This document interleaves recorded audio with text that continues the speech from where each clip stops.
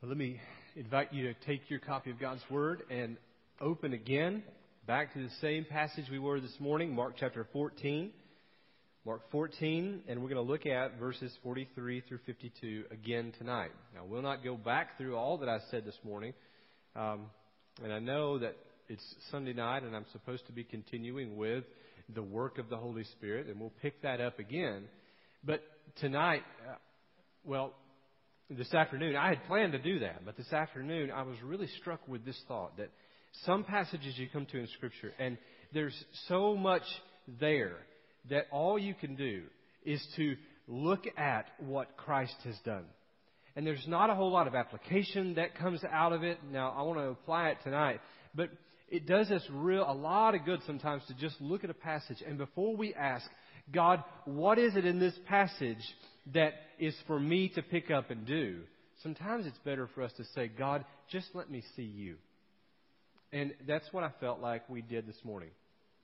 I felt like we simply looked at Jesus as Judas betrayed him, as Peter tried to show his temper and take someone's head off, as the other disciples all abandoned, and we just saw Jesus resolutely headed toward the cross. Come whatever may, he would not be deterred from that mission. And I think that's good for us sometimes to see. I think we walk away sometimes from those passages with just a deeper love for our God, just a longing to. And I kind of wish this morning that we would have just flipped our service and responded with more music at the end, because if we truly see Jesus in what he has done and who he is, it causes us to respond. And this morning I just felt like we just needed to sing about his greatness and his commitment to the will of God. But tonight I want to come back to it, and I want to give you 2 points tonight. 2 points of application out of this. When we look at Jesus, and the reason I say this is because, yes, it's good for us sometimes simply to say, Jesus, just let me see you. But we also know that Scripture teaches that Jesus is also to be our example. And so tonight I want to show you 2 things that I think should be true of us in a growing way. So let's look at this together. Let me read it, and then we'll walk through. Mark chapter 14, beginning in verse 43. And immediately, it's one of Mark's favorite words, immediately, while he was still speaking, Judas came, one of the 12, and with him a crowd with swords and clubs from the chief priests and the scribes and the elders. Now the betrayer had given them a sign, saying, "The one I will kiss is the man. Seize him and lead him away under guard."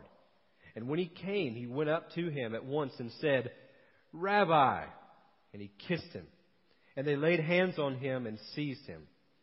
But one of those who stood by drew his sword and struck the servant of the high priest and cut off his ear. And Jesus said to them, "Have you come out as against a robber with swords and clubs to capture me? Day after day I was with you in the temple teaching, and you did not seize me. But let the Scriptures be fulfilled." And they all left him and fled. And the young man followed him with nothing but a linen cloth about his body. And they seized him, but he left the linen cloth and ran away naked. We see in this, we see all this going on around Jesus. This is turmoil. I mean, it's just chaos, if you will, one thing after the other. Judas, an insider, all of a sudden coming and leading a mob of 1,000 people with clubs and swords to come and betray Jesus. Peter, the one who is just, in an instant ready to jump and fight and walk on water and everything else. And he draws his sword and swings at the guy's head, and the guy probably ducks. And Peter really meant to take his head off or stab him with the sword. But he was not a soldier or a swordsman. He was a fisherman by trade. And the guy ducks and he cuts his ear off. The other Gospels tells us that Jesus in that moment picks his ear up and puts it back on his head. Another miracle that Judas was able to see, and the rest of the disciples and even the crowd. And then in the midst of this, they arrest him. They take him away. And you see the other disciples, they just flee. Peter, at that moment, when Jesus says, "Put your sword away," and it's finally real. It's happening. They've got him in shackles and they're leading him away. He becomes a coward and he flees. And all of them do. Even this one who is unnamed. He runs. He runs away even naked, leaving his clothing behind because he ran right out of it. This is chaos. I mean, we don't experience anything like this. But we do experience other things. We do experience betrayal. We do experience having tempers that flare, or having those around us who have tempers that flare. We do experience from time to time abandonment. And as we go toward the will of God and want to be faithful to that and want to follow after God hard and fast, we must look to the example of Jesus and say, when Jesus was betrayed, when Jesus was encouraged to fight, when Jesus was abandoned altogether, He did not let Himself be distracted. In fact, He went all that much harder toward the cross, toward the will of God. And we also must do the same. Which leads me to this first application. Let us also be resolute as we follow God. Anybody have a WWJD bracelet on tonight? They're kind of a thing of the past. And even if you did, nobody would want to volunteer because you'd be afraid I'd call you up here. They're kind of a thing of the past. What does WWJD stand for? What would Jesus do? What's the flaw in that philosophy? That's right. Right. We don't need to ask, what would Jesus do? Because we have what Jesus did right in front of us. And oftentimes we function in this area of mysticism or unknown, when in reality we should look to the example of Jesus and say, what did Jesus do? What did He do? And here we see Him being resolute as He presses on toward the cross. He did not let anyone distract Him from it. I mean, think about it. He could have called Judas out. He knew Judas was the one. I mean, if you knew who it was that was going to betray you before they were going to betray you, wouldn't you call them out? I mean, I know there's circumstances are different, but, most of us would say, you will not get one over on me. And we would blab it and we would call them out. We would embarrass them, right? Wouldn't we do that? Don't sit there and look spiritual at me. You know you would. Jesus could have called Judas out, and we would have said he's justified in doing so. He's right to do that. He could have, we see this before He went to the garden in Gethsemane. We saw Him go to this upper room, and He did not disclose the location because He didn't want Judas to know the location, because He knew Judas was going to lead them to Him. So Jesus could have kept doing that. He could have kept hiding from Judas, or He could have ran away from Judas. He could have, been like David running from Saul. And we would have said, I don't blame him. Right? I mean, on that side, we would have said, yeah, I mean, if the guy's going to betray him, I think he's justified in doing that. Jesus doesn't do that. He pressed on toward the will of the Father. And I want us to look tonight very quickly at these three things in this that tried to derail Him from going to the cross, from following the will of the Father. The first being betrayal. I shared with you this morning the passage in Proverbs 27. Proverbs 27:6 says, faithful are the wounds of a friend, but profuse are the kisses of an enemy. Faithful are the wounds of a friend. Let me concentrate on that for just a second. We need friends like that, don't we? Any of you like to get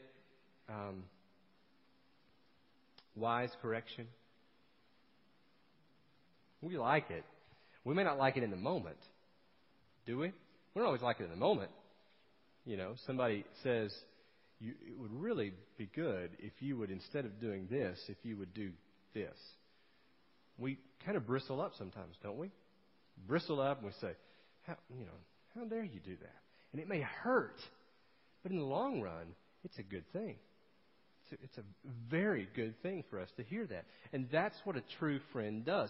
All of us needs to have friends around us. I'm not saying every acquaintance you have, but we should have some people around us that are not afraid to tell us the truth. we need someone like Nathan to David.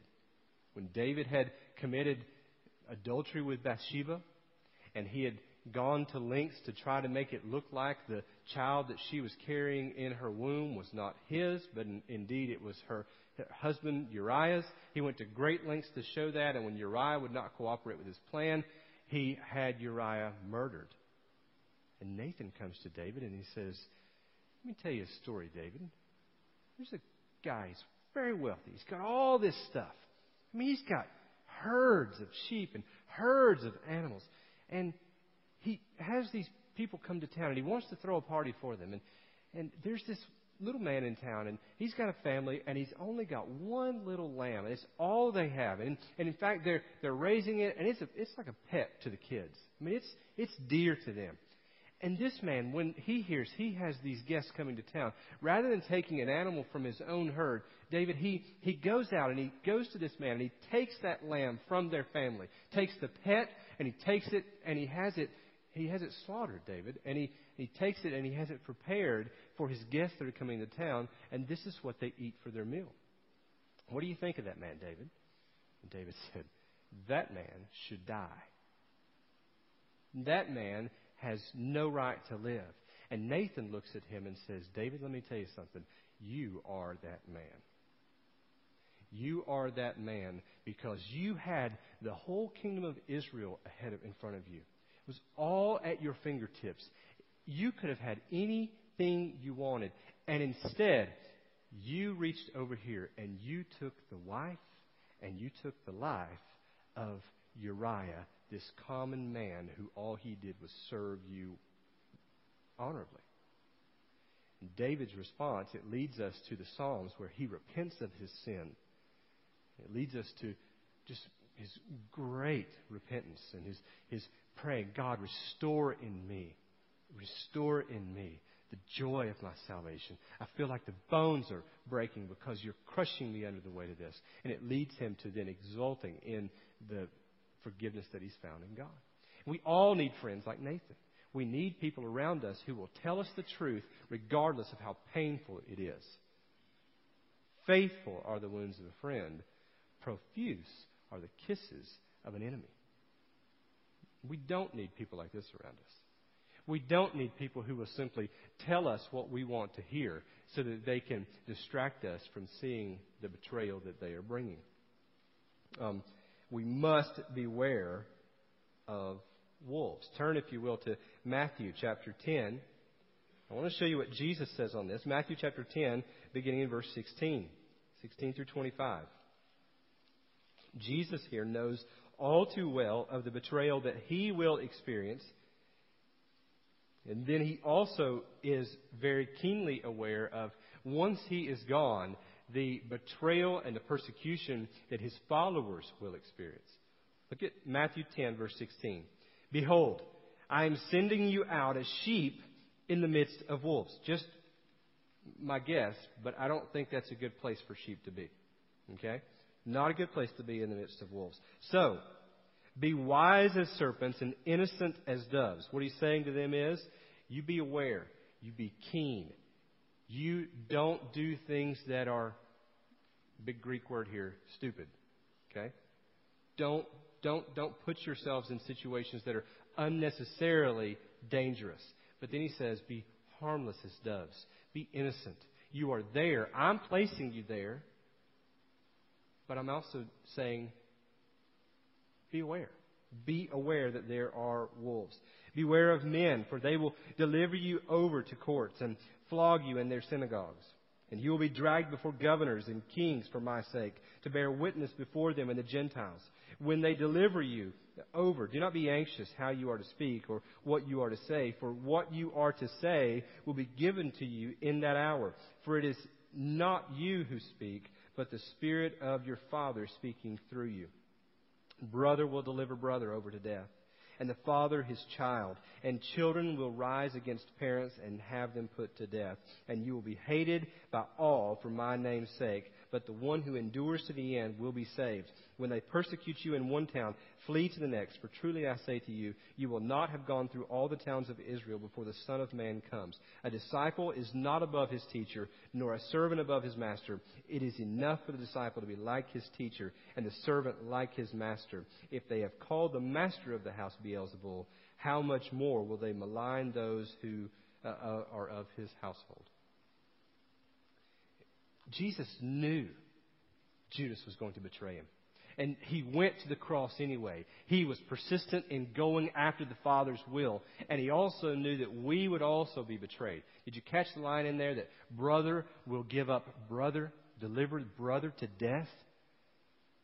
I mean, he's speaking here to largely Jews at that point and saying to them, just because you're of the same nation doesn't mean that they will not turn on you. Brother will turn brother over to the authorities, and they will bring you into the synagogue, and there they will beat you and flog you and even kill you. So beware. Betrayal hurts, doesn't it? Betrayal hurts because it is typically someone who's close to you, someone you've opened yourself up to. You've poured yourself out to. You've trusted them. They've trusted, well, you thought they trusted you. You had a great relationship with. You walked with them. You laughed with them. Jesus even said about Judas, he ate my bread. He ate bread with me. We all have had that experience where someone has betrayed us. And if you have not, you will. You will have that experience where someone will betray you.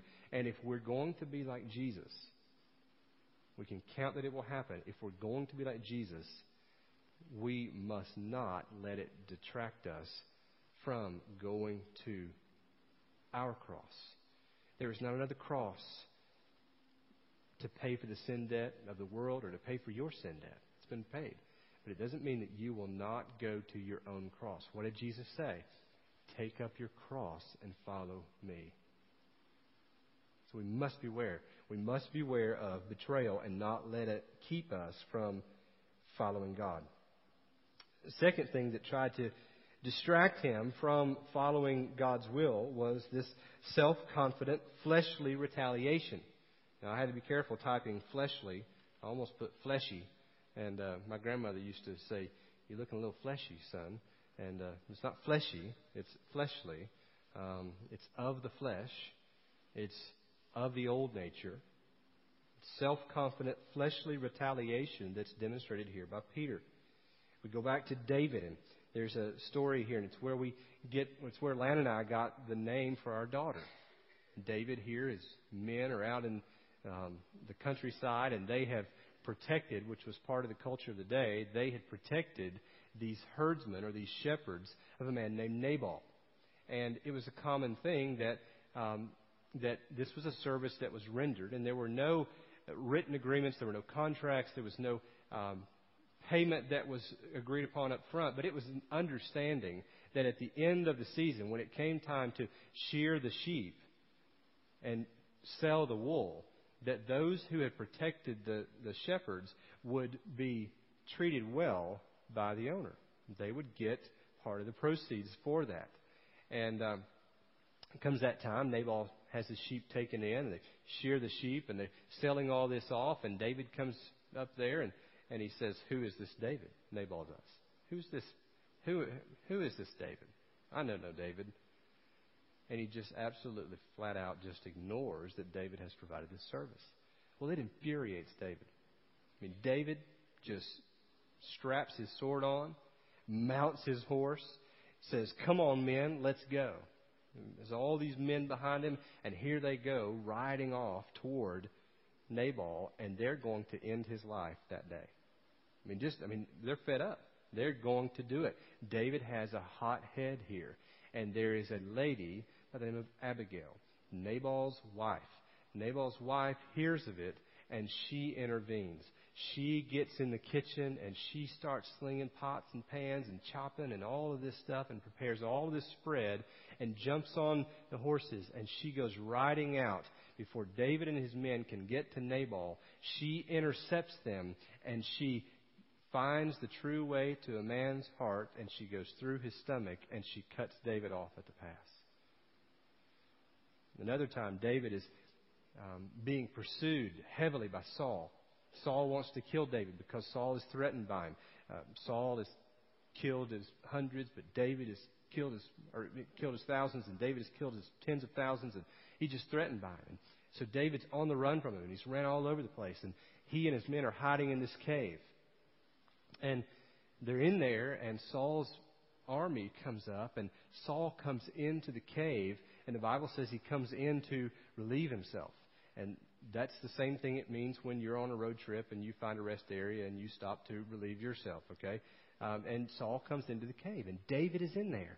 And David's in there, and they're hiding, and he doesn't want Saul to know, but Saul is within arm's length of David. David's crouched behind a rock, and his men begin to say to him, David, this is your chance.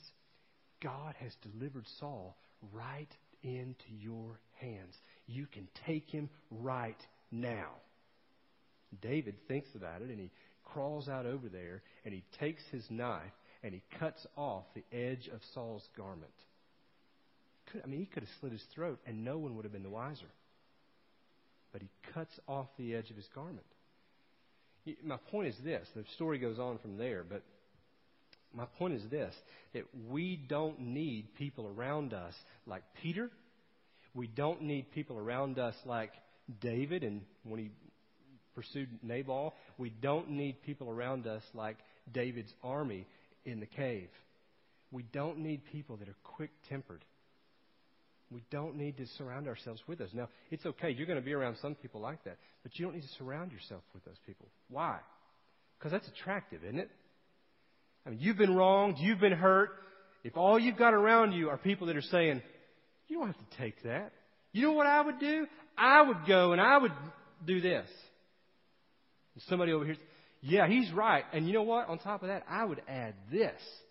That's attractive, isn't it? It's fun to be in that realm and think about and dream about what you would do to get retaliation. But if you surround yourself with those people long enough, you're going to fall prey, and you're not going to do what David did and not kill the king. You'll find yourself touching the Lord's anointed and taking steps that God never intended for you to take. And we've got to. And sometimes, here's the deal. Sometimes you're that person. Sometimes I'm that person.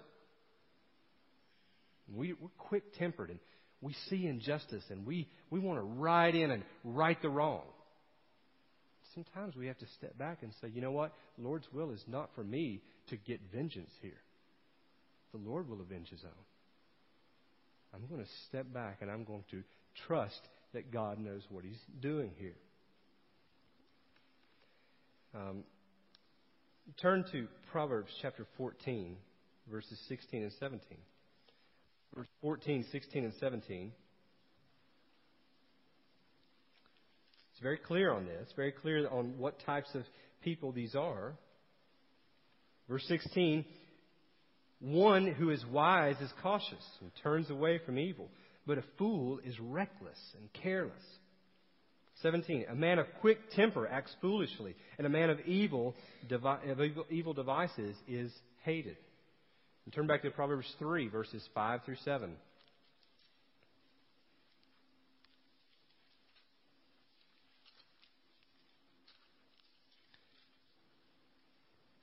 Verse 5, trust in the Lord with all your heart. Do not lean on your own understanding. In all your ways acknowledge Him, and He will make straight your paths. Be not wise in your own eyes. Fear the Lord and turn away from evil. That's the hardest thing to do, really all the time. That's very hard to do, right? You've been wronged. It's hard to turn away from that. It's hard to make wise decisions. It's going to only be that much harder if you're surrounded with people who are saying, go do it. What are you waiting on? Who will validate why you should retaliate. You need to surround yourself with people who are wise, who are cautious, who will say, that's not the best thing to do.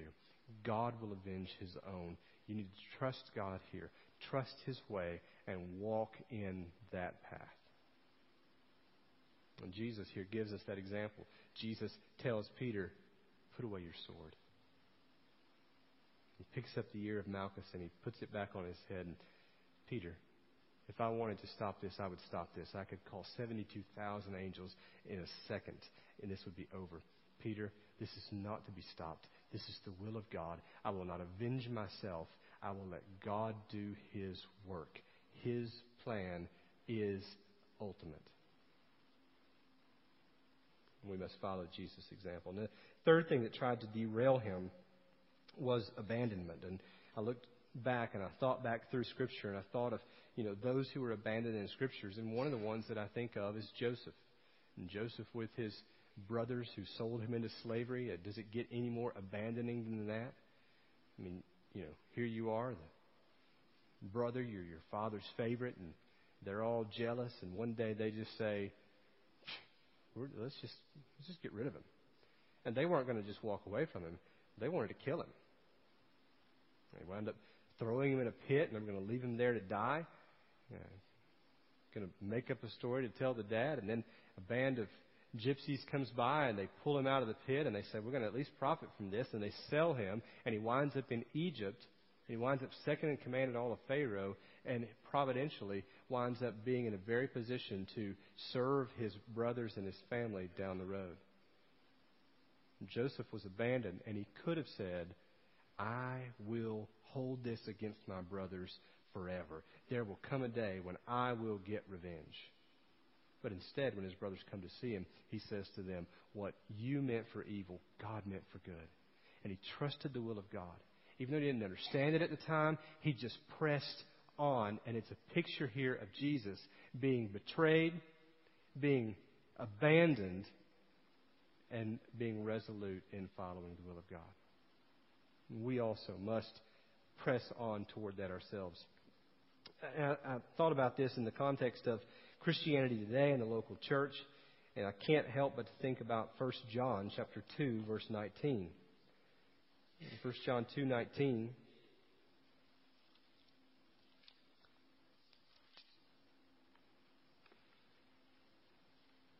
Well, let me back up to 18. Children, it is the last hour, and as you have heard that Antichrist is coming, so now many Antichrists have come. Therefore, we know that it is the last hour. They went out from us. But they were not of us. For if they had been of us, they would have continued with us. And here is a good principle for us as we gather together as the church. And this is one reason why we continue to gather together. We don't just meet weekly or twice a week or 3 times a week or whatever the case may be. We don't just do that to check a box. We don't just do that for us all to sit in our chairs and to individually look toward God. We don't just sit there to individually bring glory to His name. We come together so that we might together be the body of Christ. So that we might together continue and to spur one another on toward the will of God. There will be those that will come into the church, and you've experienced this in your lifetime. There will be those that will come in and they will not stay. There will be those that start well. This is the parable of the soils. The gospel, the Word of God is sown, and it falls on shallow ground, and suddenly it just springs up quickly, and it just seems that, man, God has got a hold of that person and doing a great work in their life. But all of a sudden, it doesn't last long, because as they get out into the pressures of the world, they're scorched. And the gospel just dries up because it has no root. There will be those who will come in among us but will not stay. They will leave, and they will not leave just to go to another fellowship, but they will leave and they will walk away from the church. They will walk away from Christianity, and what they're proving is that they were never of us. We've got to be ready for that. That we will be abandoned. You will be abandoned by some who are close to you. And we must be ready for that, but we cannot let it deter us from pressing on toward the will of God. Let us also be resolute as we follow God And then let us rid ourselves of these and all sins. This was the second part of the application. Let's be resolute. Follow Jesus as our example. But then also, as we see these sins creeping up on us, as we are tempted to these sins, betrayal, hot tempers, wanting vengeance, abandonment, let's get rid of them. I mean, that sounds so easy, and that sounds as if that God has no part in our sanctification. And that's not what I'm saying. God is at work in us, but we're also commanded to work out our salvation. And part of that working out our salvation is to ask God, God, help me to recognize these things in my life. And God, help me to be repulsed by them so that I can confess those to you. And by your strength, turn away from those and go resolutely toward following you. Tullian Chivijan, who is Billy Graham's grandson, who is the pastor now of, is it Coral Ridge Presbyterian Church in Florida. It's where D. James Kennedy was for all those years. Tullian Chivijan made a statement one time. I think I've got it fairly accurate. Because Jesus succeeded, I am free to fail. Because Jesus succeeded, I am free to fail. And that's true. It's true that because Jesus did not let betrayal and hot temper and abandonment keep him from succeeding and going to the cross, then there's nothing that we can do to make ourselves more acceptable to God. We are accepted in His success. And that's true. But I would caution that this does not mean that we are free to be lazy. We're free to fail. We know we're going to fail. The Christian life is a series of falling down and getting up and falling down and getting up. We're being conformed to the image of Christ. But we are not free to be lazy. Some want to sit back and say, you know what? Hey, I've prayed a prayer. I go to church. I put some money in the offering plate. I'm good to go. And it's just not so. It's just not true. We must renounce the sin of betrayal, the sin of self-confidence, the sin of abandonment, and any other sin that God makes us aware of as soon as possible. Mark Dever, who is pastor of Capitol Hill Baptist Church in Washington, D.C., made this statement. He says, sin doesn't tell you the truth. Sin doesn't help you to see the truth. It appears as your friend and then betrays you with a kiss. We may not have a Judas that is so blatant and has a name, but we all have sin. And sin makes wonderful promises to us. Sin promises pleasure and contentment. Sin promises things that it never will deliver on. It will betray us in the end. And I pray that we would take the example of Jesus and that we would pray and seek after the same kind of submission to the will of the Father that Jesus accomplished and that He modeled for us. Let's be resolute in going after the will of God, and let's rid ourselves of these and every sin as quickly as possible. Amen? Let's pray together. Lord Jesus, God, we thank You for who You are and for what You've done. God, we thank You for Your example. Lord, Your example in so many ways, but God, the one that we've looked at today is Your coming out of the agony in the garden, praying that desperate prayer, Father, if it's Your will, let this cup pass from me. Nevertheless, not what I will, but what You will. Coming to a place where it was enough, it was settled, and You were resolute. And God, today we've seen You so committed to Your plan that Jesus was not distracted in the least amid all sorts of attack. Yet He went to the cross anyway. He went through with the arrest. He went through with the mock trial. He went through with the beating and the mocking and the scourging, and being spit upon, punched, hair pulled out of his beard pulled out of his face, nails driven through his hands and his feet, a spear shoved through his side. We've seen Jesus, You go to even the point saying, it is finished. Jesus, we've seen You go into the grave. You have gone to the grave for what You have preached. You have lived your talk. Jesus, we know that there's only one you. We can't be you. And God, we thank you tonight that by your grace we don't have to. Because what you endured, Jesus, you didn't deserve. And Jesus, what we have received, we don't deserve.